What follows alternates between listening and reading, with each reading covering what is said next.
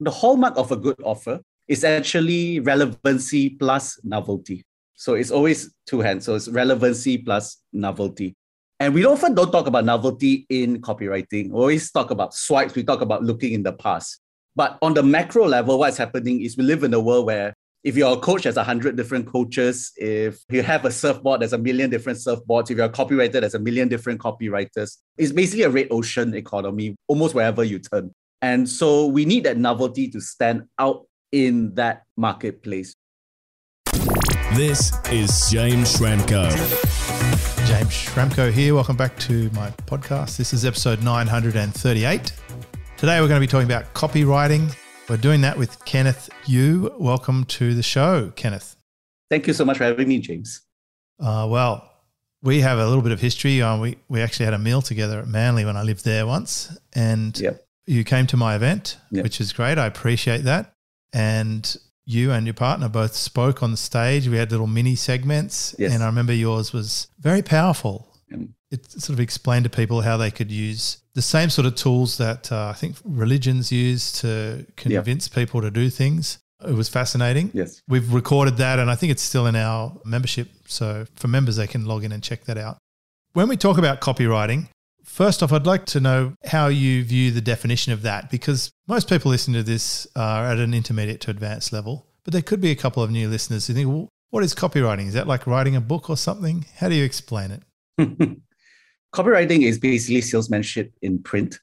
So it just means that instead of sales that are verbal, sales that are either typed or written. So salesmanship in words is probably the more precise point. And whenever you use words, certain words connote certain emotions that lead to certain buying decisions. Because a lot of buying decisions is driven by emotions, and copy helps you trigger those emotions in order to send your prospects over the hurdle into being customers. I love it. And in this industry, they call really good copywriters A-list copywriters. It's kind of like Hollywood actors, right? Yes. Correct. So you would be classified as an A-list copywriter. Yep. You've worked with clients like Agora and Mindvalley and McDonald's. Yes. Now, I'm really interested about this. I mean, Agora, a big publishing company, a lot of people have heard about that one. Mindvalley, certainly a very progressive and done a lot of great things in the space in a short time. And I've had Vishen Lakhani on an episode before. Oh, nice. McDonald's, though, what great copywriting are McDonald's writing? I'm fascinated about this one. So this is an alternate application of copywriting. It wasn't for their sales per se. It was actually for their own internal staff. Oh, right. It's like, so like the Hamburger University. Yeah. So what happened with McDonald's, it was basically their own staff had issues with the brand itself, and they needed the staff to sell themselves on the McDonald's brand. Gotcha. Okay. So it was an interesting experience, mainly because it wasn't just copywriting, it was an integrated media experience that we needed to onboard their ground staff and everything, because they had a 110% attrition rate at that point for ground staff. That means you're losing 10% of your staff every year. So that's devastating. So we helped them reverse that. Yeah, that's great. It brings up a great point, about how to use these tools. Often you see the sort of caveat on copywriting training, like, well, be careful how you use this is powerful. You've got to promise me you're an ethical person, blah, blah. But no joke, you can really actually get people to do things if you want to. So you can use this as a business owner to get customers to buy your things. Yes. You could use it as a business owner to have your team members excited about working for you. Yeah. I imagine you could use some of the principles on yourself once you learn the way to think about this. Yeah. Or you can use it on kidnappers. Want to hear my kidnapping story? I think we'd be remiss if we left that one out. Yeah. So about 20 years ago, I got kidnapped. So did you survive? Yeah, I survived. And I'll tell you how I survived. That's where I realized I had copywriting and sales as a superpower. So it was me and my friend. We were walking to the food court to have a meal. It was in college days. It was after class. And then a car rocked up. This car rocked up and said, hey, we want the directions to the nearest mall. And we told them the directions to the nearest mall. They were like, we don't understand your directions. Can you get into the car? And, being young and stupid, we both went into the car. The doors were shut. They drove us all to like some rural location, and they brought out a knife and everything and basically robbed us. But where the copy story came in was I had a conversation with the kidnapper, and I basically convinced him to give me back my wallet, to give me back my mobile phone, and to give us even money for the train back. So he dropped us at the train station. I managed to convince him, instead of throwing us into the field, to drop us at the train station so we could actually make our way back. So we're relatively unscathed. I didn't think we'd be talking about that today. So, of course, I'd be interested to know what you said to him. Yeah. I don't precisely know, but all I know is I managed to persuade him using a sequence, because all copywriting is a sequence, in order to get him triggered with a desired response.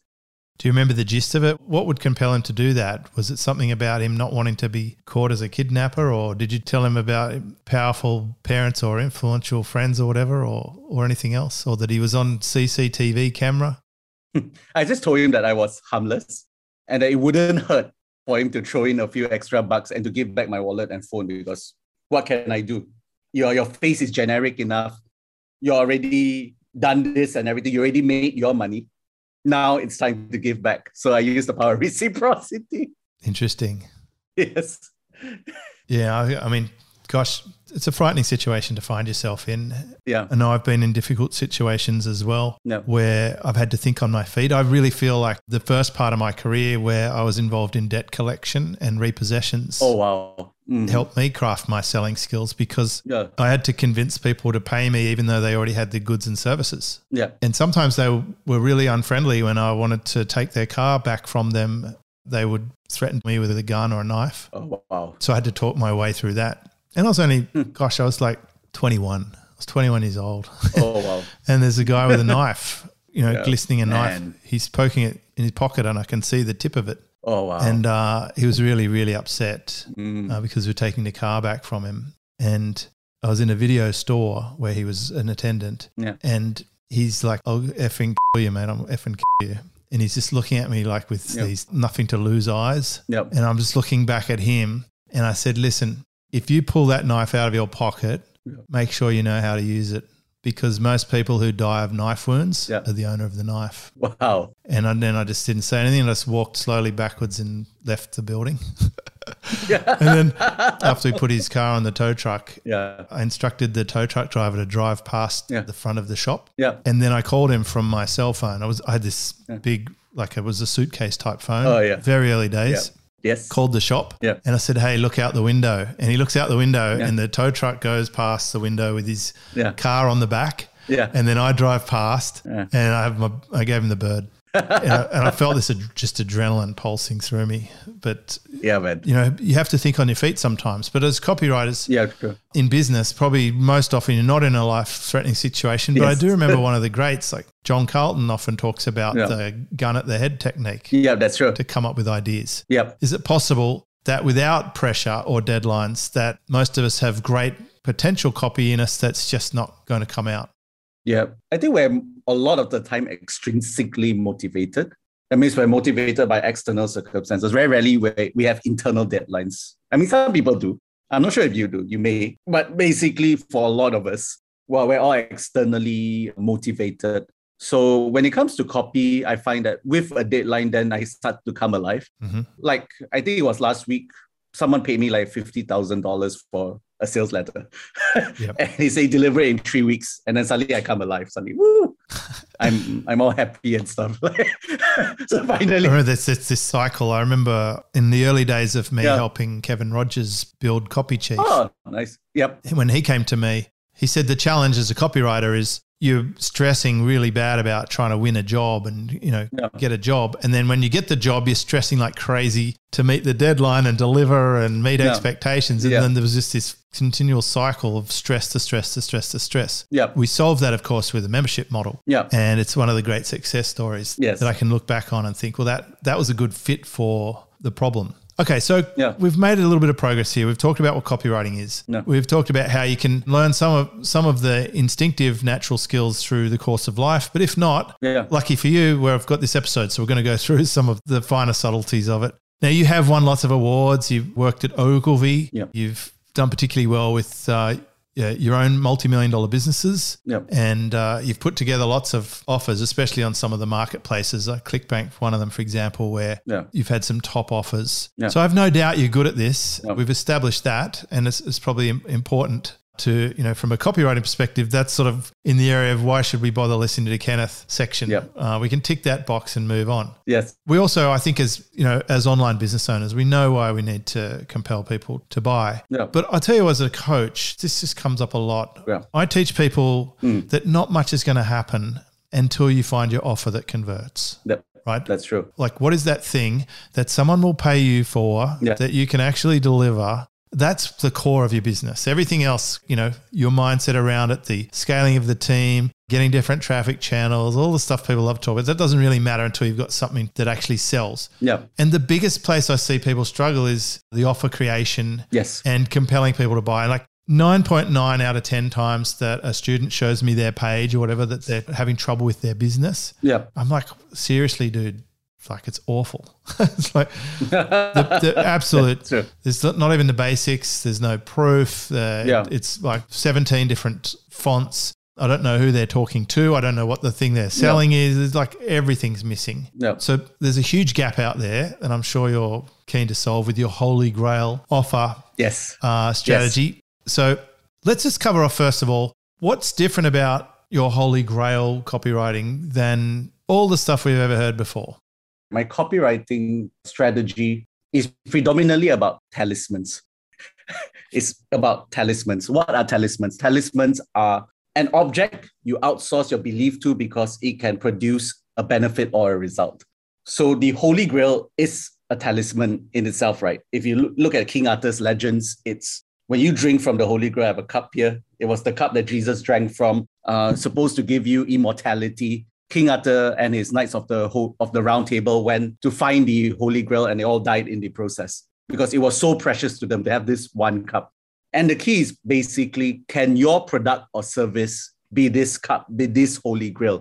When your product, your service, your personal brand is a Holy Grail or a talisman, then results become a lot quicker and a lot faster. Because when a person believes in your object, they will pay a great price for it that goes beyond what its actual market value is.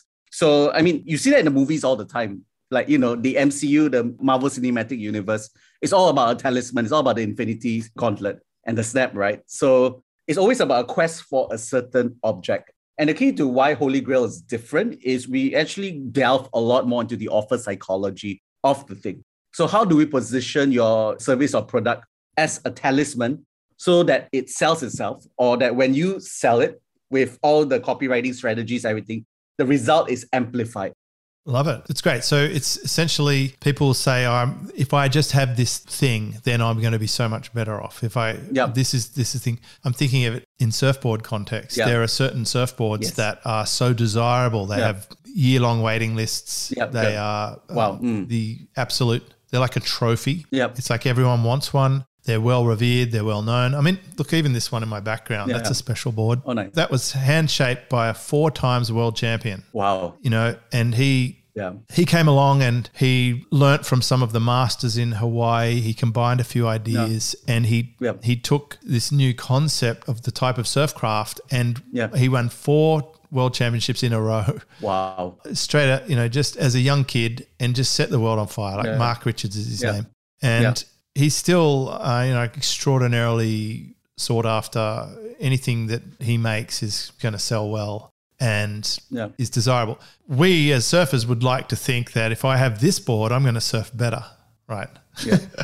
So he doesn't have to do any special sales or promotions. That people just come to him wanting this thing. Yeah. It's quite the process. You have to deal directly. To buy this board, you can't even buy it in a shop. Wow. You have to deal directly with him and you have to wait until it's ready. And they numbered and very exclusive. Yeah. So there's a lot of things going on there, but I can relate to this thing. So essentially you make your thing, your offer so desirable that people feel like that will be the big difference for them compared to anything else out there. Is this sort of along the lines of putting yourself in your own category? It can be. And I think it is, because the hallmark of a good offer is actually relevancy plus novelty. So it's always two hands. So it's relevancy plus novelty. And we often don't talk about novelty in copywriting. We always talk about swipes. We talk about looking in the past.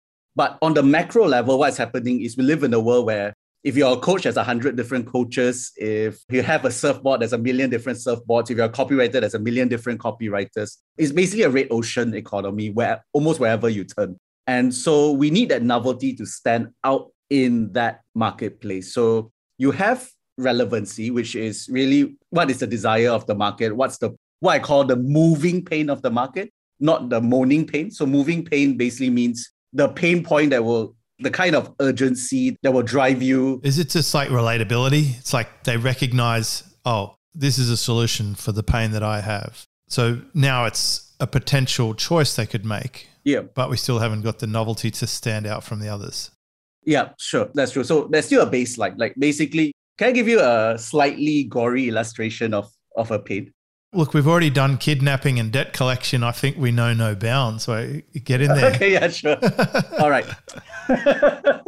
So again, when I was young and stupid, that was pre-meeting my wife. So I had a bunch of burger patties that were frozen. So they were all like, stacked on one another. And me being an idiot, right? I took a meat cleaver and I tried to pry it open. And I nearly chopped off my thumb. So in the process, it flicked and then it chopped my thumb. You can actually see the stitches here. I could see blood, bone, and then, there was just blood everywhere. And the thing was, when I had that bleeding thumb, when my thumb was nearly sliced off, there were a few thoughts that came into my head. And none of them were, let's go Netflix, let's play a video game, or even let's go to my favorite doctor. It was, let's go to the doctor that's below my house. Because you have this urgent problem. You're not thinking about any other things. You're not even thinking about the doctor you're loyal to. You're just thinking circumstantially, who is the nearest person I can find to fix that issue? And we managed to go to the doctor downstairs because it was just such an urgent problem. So when it comes to relevancy, it's basically all about what's the moving pain of the market? What's the bleeding thumb that your market, your audience is facing? That the thumb that when it's almost sliced off, they go into a frenzy. So let me give you a less gory example, a marketing example of that. I'll tell you more later. So I'll show you the combination in a bit. Just on that point, I wanted to check in here because a lot of the time, especially like I sell membership training, or I even give it away these days, and people have this idea they want to go out and make a membership around. And I'm like, well, hang on, is it something that people actually have a problem with? Yeah. I see a lot of people trying to sell things where there's no bleeding thumb. Yeah. Pretty common. Yeah. So would that be your first rule of, thing to check? Is there even enough pain in this marketplace? I mean, I suppose people are coming to it from different angles. Some people want to go and sell something. Other people have discovered a solution to bleeding thumbs that they just want help to get out there. Yeah. I think when it comes to bleeding thumb, especially for membership sites, do the people have an ongoing problem? Because sometimes it's a one-off problem and you're creating a membership and then that's an issue, right? Like it could be a one-off thing. So that's something to consider for. Well, so I imagine after you fix your bleeding thumb, you probably go back to dealing with the doctor you prefer in your own time and stuff. So they got their one shot. They're in an emergency one-time market, like the emergency plumber or the divorce lawyer. The people who hopefully it's a one-time thing. Yeah. Although I do know people who have made bleeding thumbs their whole career. Like I have a friend who does IT support for Facebook and Google and all these people. And Google and Facebook have all these emergencies that they cannot afford to go to global because everything goes to global first. And global takes 3 months to approve. So, so they're like, we can't do that. We need to give it to some smaller company to get it done. And she charges whatever she wants. And they're like, sure, get it done. I'd rather do this than go to global. Nice. So she just services split up, So we want to make sure that our offer is relevant. Yep. And we want to make sure that it's novel. Yep. It's novel. So novelty is basically, it's based on the premise you give people what they want in a way they don't expect. Mm-hmm. So you give people what they want in a way they don't expect. And novelty falls in many different categories. But it's always, you either look to the past, to the present, or to the future. So depending on your products and programs as well, because it's also contextual. So what I mean by that is you look to the past. If you have a supplement kind of business or you have a business that's about personal development, everything, you can look to the past. That means you look to ancient times because ancient times, there's almost this fascination with the ancient that is superior to modern times. Let me give you an example. One example is one of my best-selling ClickBank offers. It's a product that teaches you the secrets of Babylon. So it's a personal development secrets, a manifestation secrets of a Babylonian scripture. So Babylon in the old times. So basically you pair it together with the relevancy. Relevancy is I don't know how to manifest well enough. The novelty is give people in a way they don't expect. You use it by chanting Babylonian scripture. Was the number one product of its kind in the market 2 or 3 years ago. Or even at the most macro level, if you look at mindfulness, mindfulness relevancy is I'm really stressed. I'm so stressed I want to kill my boss. And the novelty is, the secrets of the Indian yogis, that the ancient Indian yogis in terms of meditation, everything, you combine it, becomes the mindfulness practice that, Western audiences crave. And then that's the past. You look at the present. The present is whatever are the contemporary things that are happening right now. And again, let me give you an example of that. So I have an immunity supplement. And in my immunity supplement, I look at current trends and I create the Holy Grail offers based on current trends.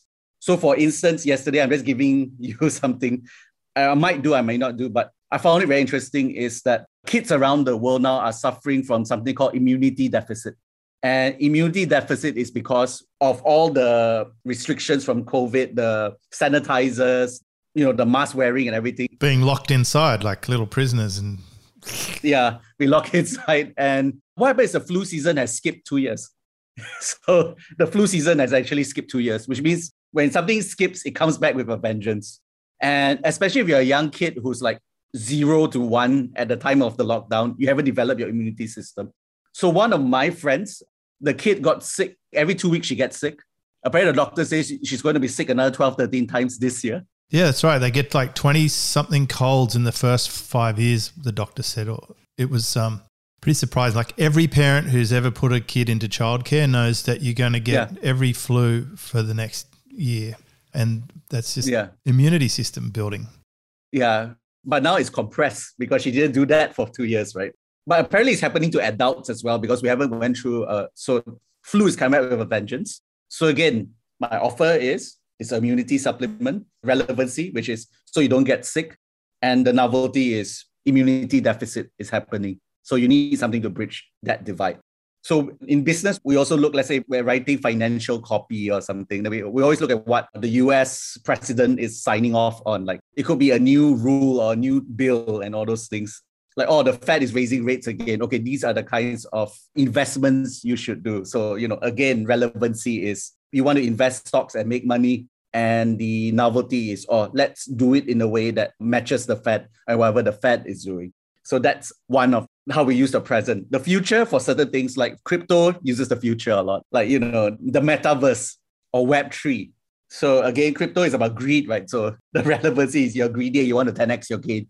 And you do it by investing in Web3 coins, very simply. Or the biggest offers in the market right now for crypto is the plan. It's like an 80 million or 40 or $80 million giant right now. It's just webinar based. Is that the crypto bot? The crypto bot, yes. That's the crypto bot. You shake your head. Hope they get their vitamin D while they can. Yeah, they get a vitamin D. They can 40, 50 million. Yeah. So again, crypto bot and investing, right? So the future. So if you see successful offers, it's actually all about that over and over again. Like the number one product on ClickBank right now is a weight loss coffee. So again, weight loss, fast, relevancy, novelty, coffee or tea. They are both coffee and tea, and they're both crushing it in the market. Wow, that's an ages-old thing. It's slimming tea and stuff's been around. But wow, let's just change it to coffee. Let's just change the coffee and boom, suddenly it's a $20 million business, I was thinking about that in the last week. I lost about 4 kilos last week. Oh, wow. And what do you do? Exactly. I was thinking that could be a multi-million-dollar offer if I was a marketer and wanted to publish exactly what I've never experienced results like that in anything else that I've tried, but I did like a very specific protocol and it was amazing.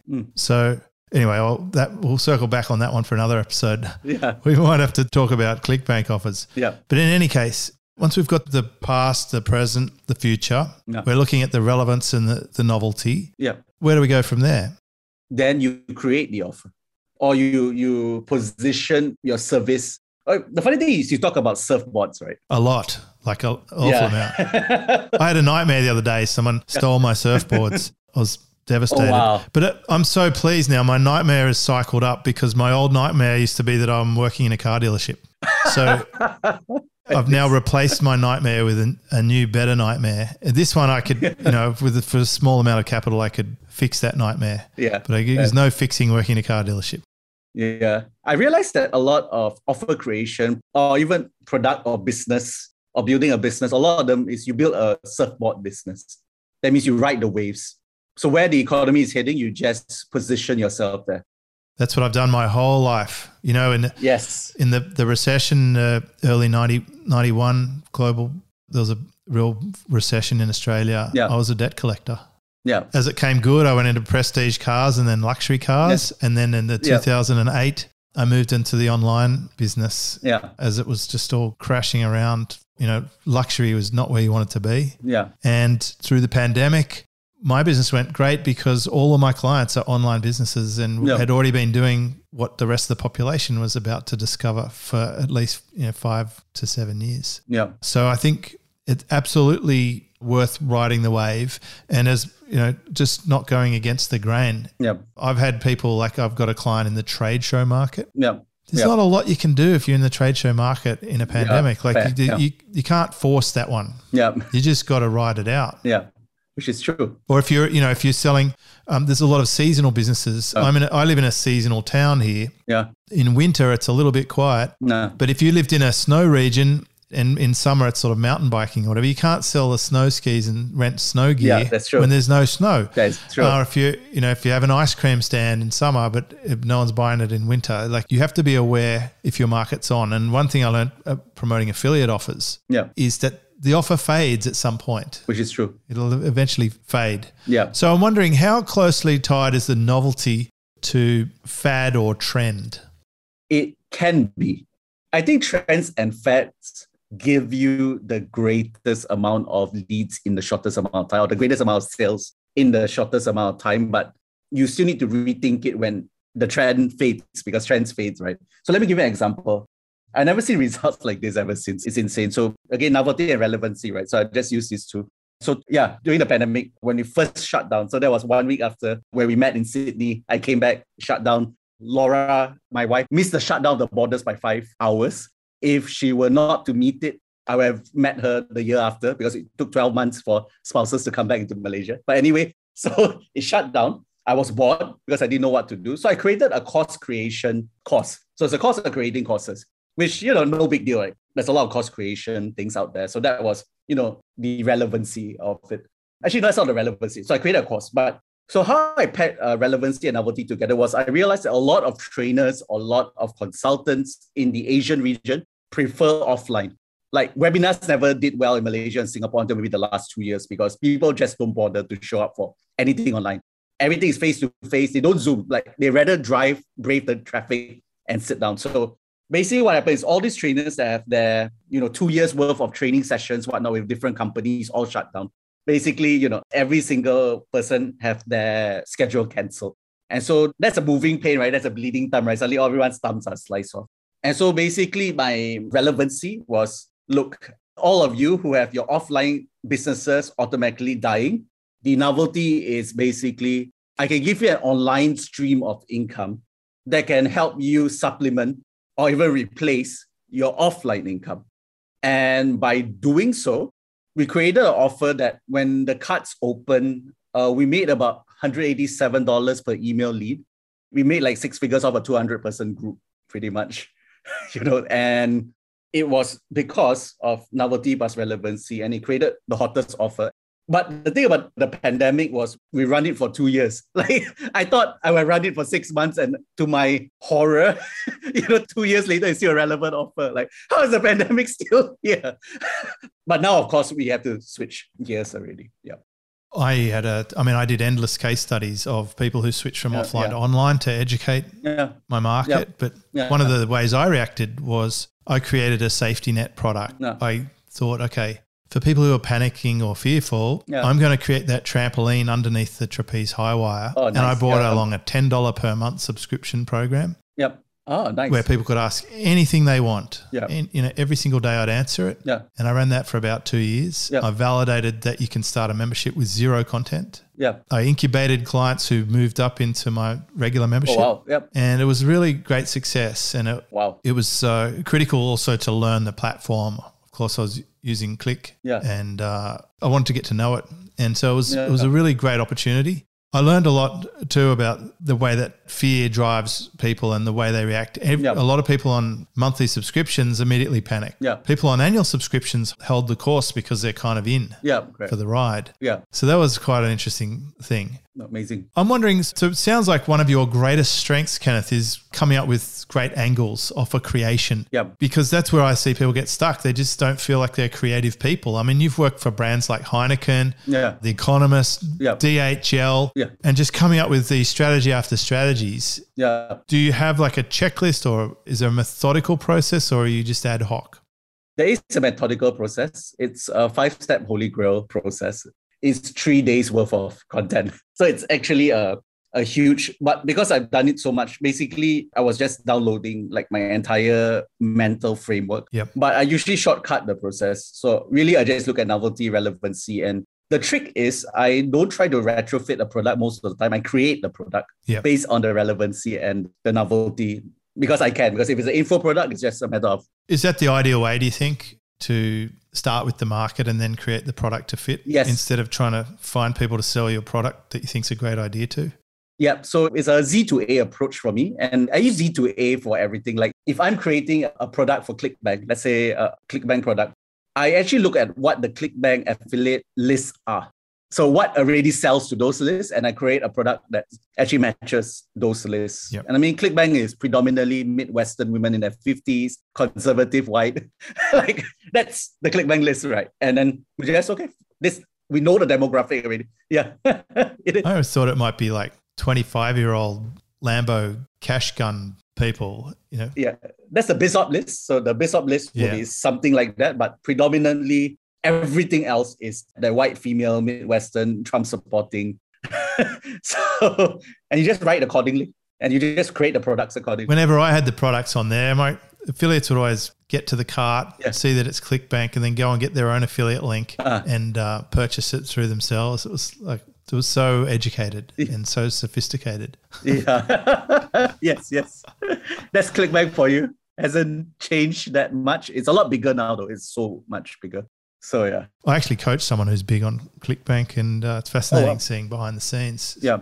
We will put a link to your Holy Grail program here, and I'll send a couple of emails about it as well. Yeah, sounds awesome. Because I think what's exciting about it is I think the process, it allows you to come up with angles and ideas that get you to the offer. I mean, the offer really is everything. Yeah. I'm curious, like in terms of the boring stuff, like, okay, you've come up with your offer and your angle and you've got an idea.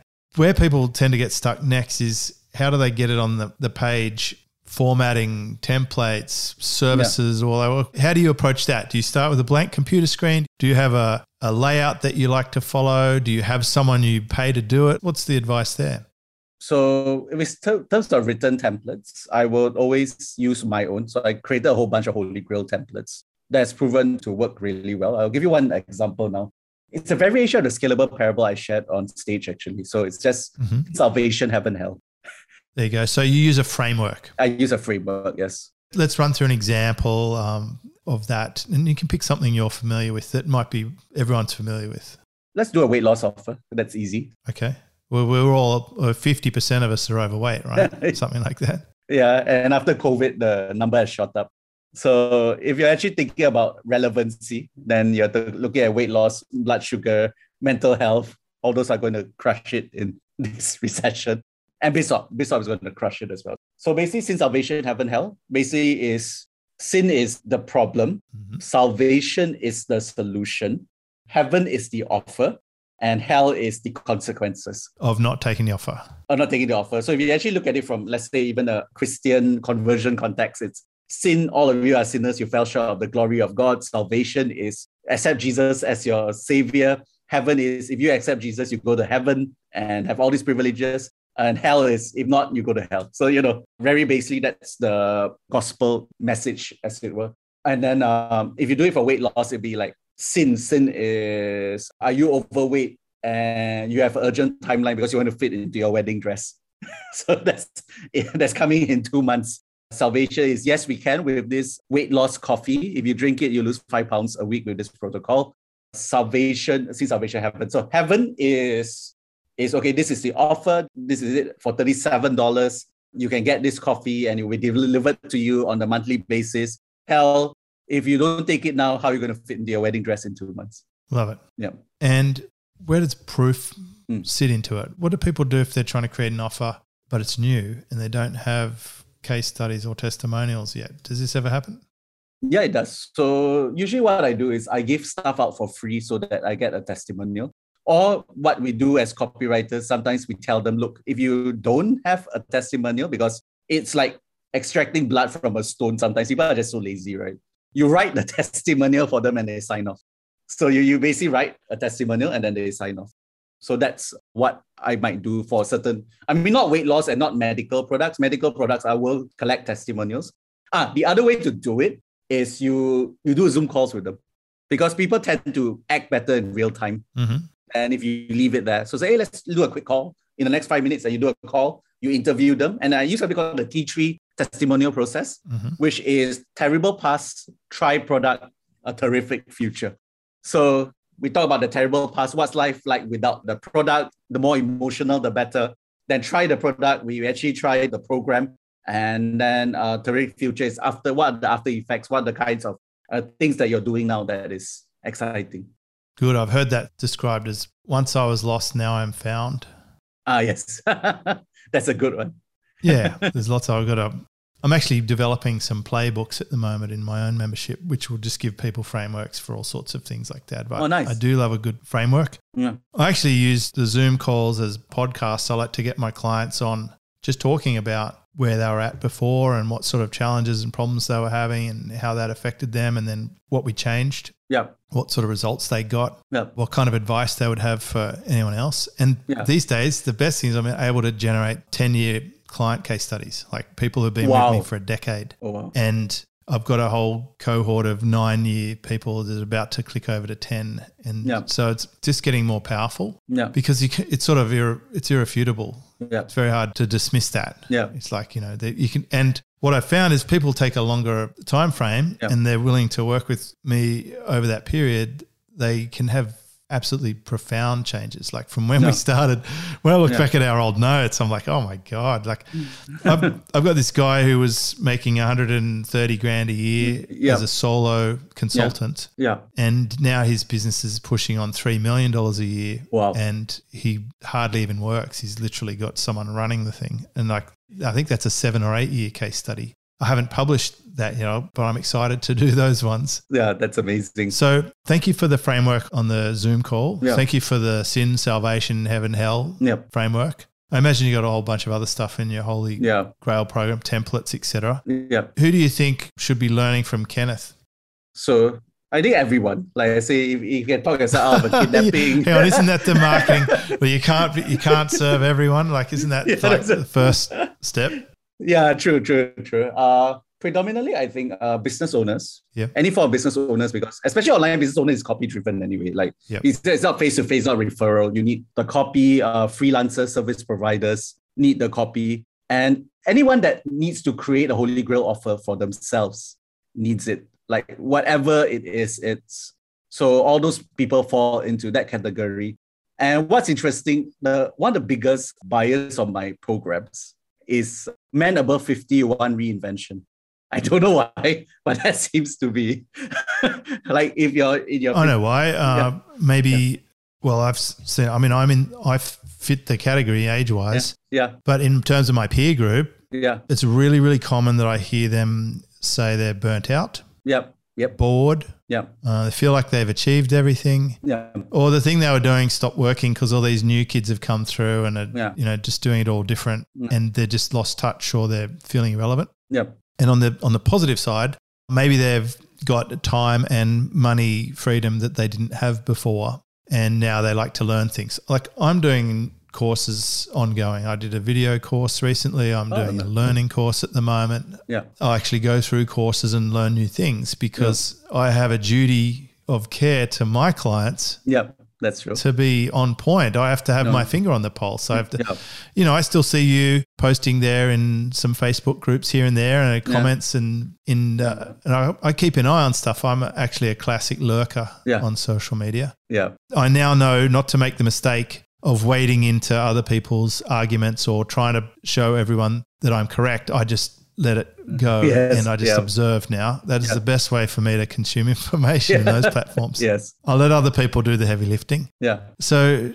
fascinating. All right. Well, I really appreciate the sort of overview. If I'm getting this right, the Holy Grail concept is really positioning your offer as a standalone, absolutely have to have, it'll make all the difference type thing that they really desire. Yep. That will make everything else you do much easier. Yeah. And you're doing that by being relevant and having some novelty. Yeah. And you're preparing for that by just having a look at the past, the present, and the future and seeing what angles you can come up with to make it special. Yeah. Yep. Yep, that's it. Have I missed anything? No, that's great. That's great. Thanks, Kenneth. That's a very good summary. We'll put a link over to your website on this episode. Yeah. This episode is episode 938. So if you check that out, jamesschramko.com, we'll put a summary. Yeah. My team will lovingly curate this episode into something more digestible that you can have as a PDF, and we'll link off to Kenneth's program. Yeah. And I appreciate you coming to share, and it's always good to catch up. I learn a lot when I chat to you. Yeah. And thank you. Your track record and the results you're getting, I think you do bring a unique angle. I mean, you're from a different country. You're in Malaysia there. Yep. Then a lot of the other experts we've heard before. Typically, we're hearing a lot about copywriting from the North America region. Yeah. I love to hear from different cultures, different ways of looking at things. I think it's a huge advantage, just quietly, when you're outside that world. It is. But it's awesome. And I look forward to the next time we can catch up for a nice slimming coffee. Yes, we'll do that. And just a bit about where the link is driving you to. It's actually to a free 5-day copywriting masterclass. Love it. Where you get to learn the basic step-by-step on basically Holy Grail copywriting. How do you write copy for a hyper-competitive market? And then after that, you decide whether you want to join me or not for the journey. We call it the journey to El Dorado. So you can join me on the caravan to El Dorado after that, but just for you to evaluate. I love it. And to see what I'm talking about. Cool. I need to ask too, if you could just give us some context on your t-shirt there. It says, they will ignore you. They will ignore you. Let me see if I can. Until they can't. Until they can't. There you go. Yes. I love it. Mantra of my life. So. There you go. Thank you so much, Kenneth. Thank you so much. This is awesome to chat with you. And thank you so much for having me on the show. My pleasure. This is James Schramko.